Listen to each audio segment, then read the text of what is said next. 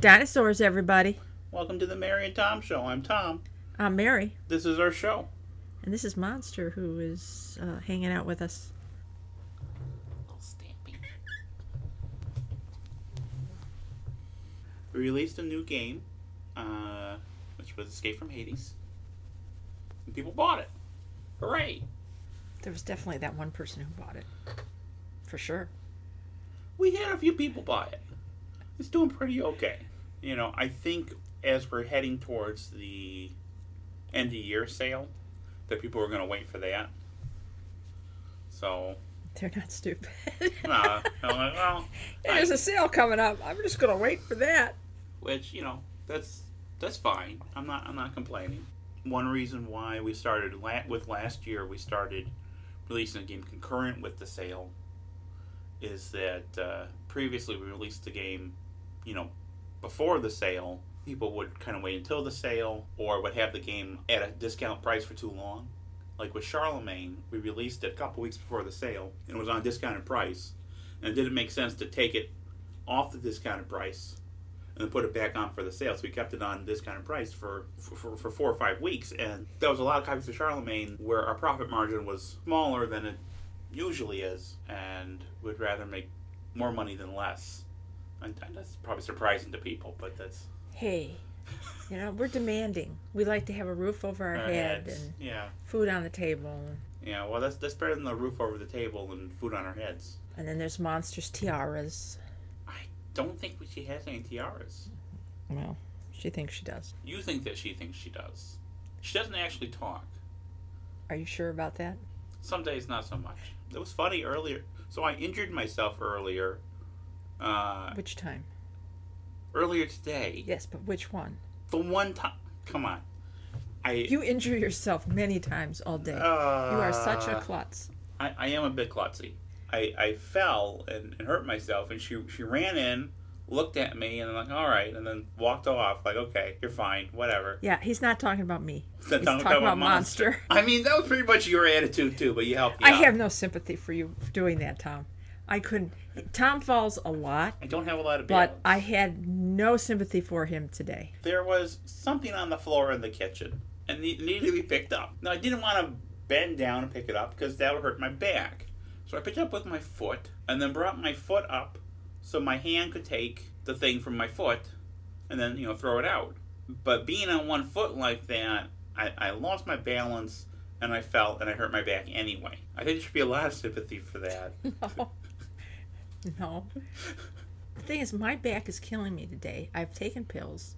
I bend down and pick stuff up. You decide, well, there's a piece of pasta on the floor. I'm going to pick it up with my toes, and then I'm going to try and bring it up, fall over in the process. So falling over was not part of my plan. Then want sympathy, because... It's not that I want sympathy. It's that you expressly said that there would be no sympathy. I'm like, whoa, wait a minute, come on. No sympathy for that. That was totally dumb. It is kind of on brand for me, though. Yes. Unfortunately, it is. I'm not very coordinated. I'm pigeon-toed, which doesn't help. Yeah, he loves it. He will not learn how to walk properly. I don't love being pigeon-toed. It's just Babe, what I am. You will not learn how. I have asked you numerous times, and you say, no, I'm fine. This is how I walk. That's a mischaracterization. I have tried. At what point? Several times throughout my life, and it's naturally how I walk. I can't seem to fix it. I'm not...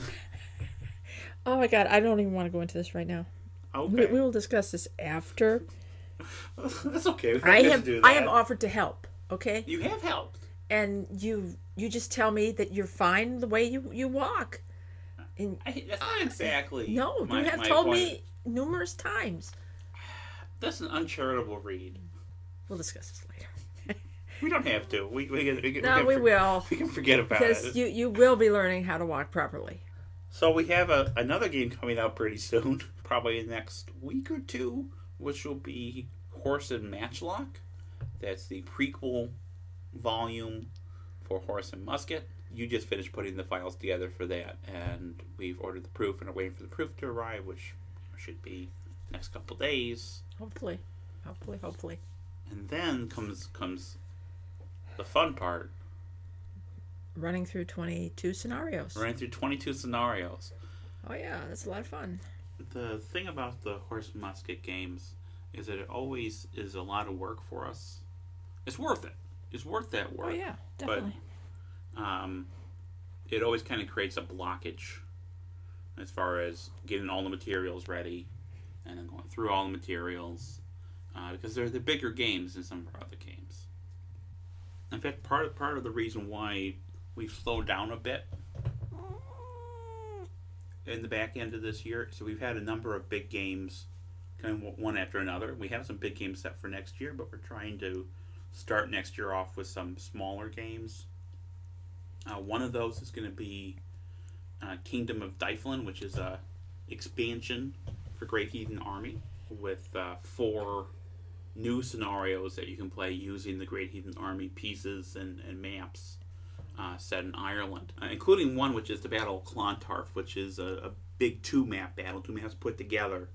That's the famous battle with Brian Boru, which, fun fact, according to legend, the width of the Irish gauge track is as long as his sword. Is that metaphorical?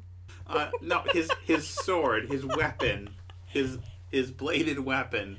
Supposedly, that's the width of the length of that sword is the width of track. That's Irish gauge. That's probably not true at all. I mean, it's not true. That's blatantly false. But it's a cool story, and it's a cool little tie-in. So I mean, in a way, this is kind of an expansion to Irish Gauge as well. So if you like Irish Gauge, you should buy Great Heathen Army and Kingdom of Dyflin, which will be a scenario-only book. It's a book expansion, so you get a new scenario book with the 4 new scenarios in it. It's a little cheaper, but it's also a little easier for us to get out than doing a full game with a book.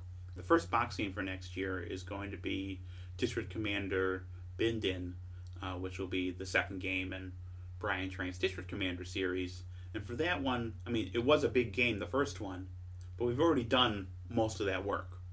You've already got the rule book done.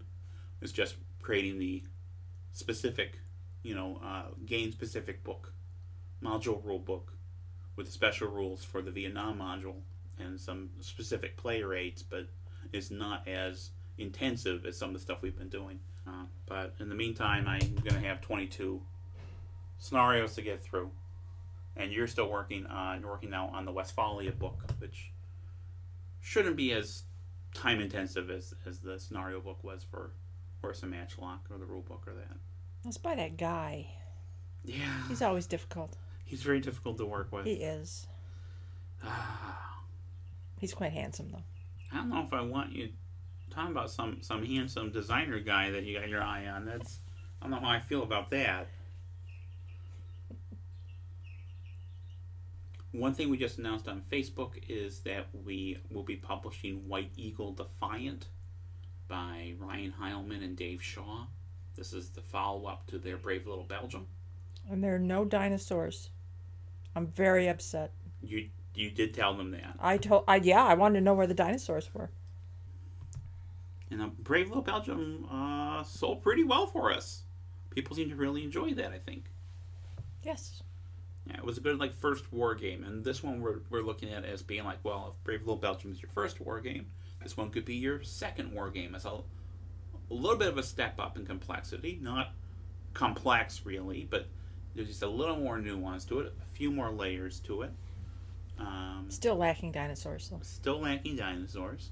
We'll be opening playtesting for that using Vassal sometime in the next couple of weeks. It'll be in our newsletter. So keep an eye on our newsletter, and we'll let you know about that. We also will be starting playtesting soon on That Others May Live, which is Brad Smith's game about search and rescue in Vietnam, solitaire game. Yep, that sounds interesting. Yeah, we're really excited about that, and we'll be putting out the call for that as soon as Brad's turned over his final materials to us. Speaking of games, yeah, a couple that I'm interested in from you. The Vote, which I know you're working on, mm-hmm. but also Shackleton. So how are you coming along with Shackleton? Can't put me on the spot here, Mary. It's on the list. I've done the research. It's on the list. I know you've done research. I'm waiting for parts of it to come together, and I'm working on other things that are easier for me to work on right now. Okay. I just wanted an update. It's just finding out how I want to approach it, because it's going to be similar to the Master of games, to Agricola, Charlemagne, and Aurelian.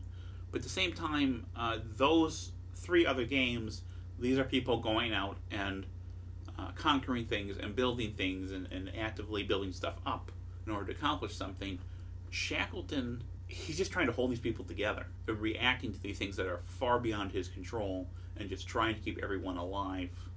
And it's more about that emotional leadership, that moral leadership, rather than a military leadership. So it's a very different paradigm, holding these people together and this desperate misery they're going through without it feeling like one of those games, one of those solo games where you don't have control. I mean, they don't have control because of the situation they're in, but I don't particularly like those games where you're just kind of along for the ride. You need to actually be making decisions and doing things and not just be responding to the vagaries of the dice or the cards or whatever. So it's finding an approach to Shackleton while still giving the players enough agency where it's the game I'm going to be happy with. And I'm still working on that puzzle, as it were. And once I get it, then work will progress on that. Okay, another one in that series. Dinosaurs, rulers of the world. One episode. So I get through one episode without dinosaurs.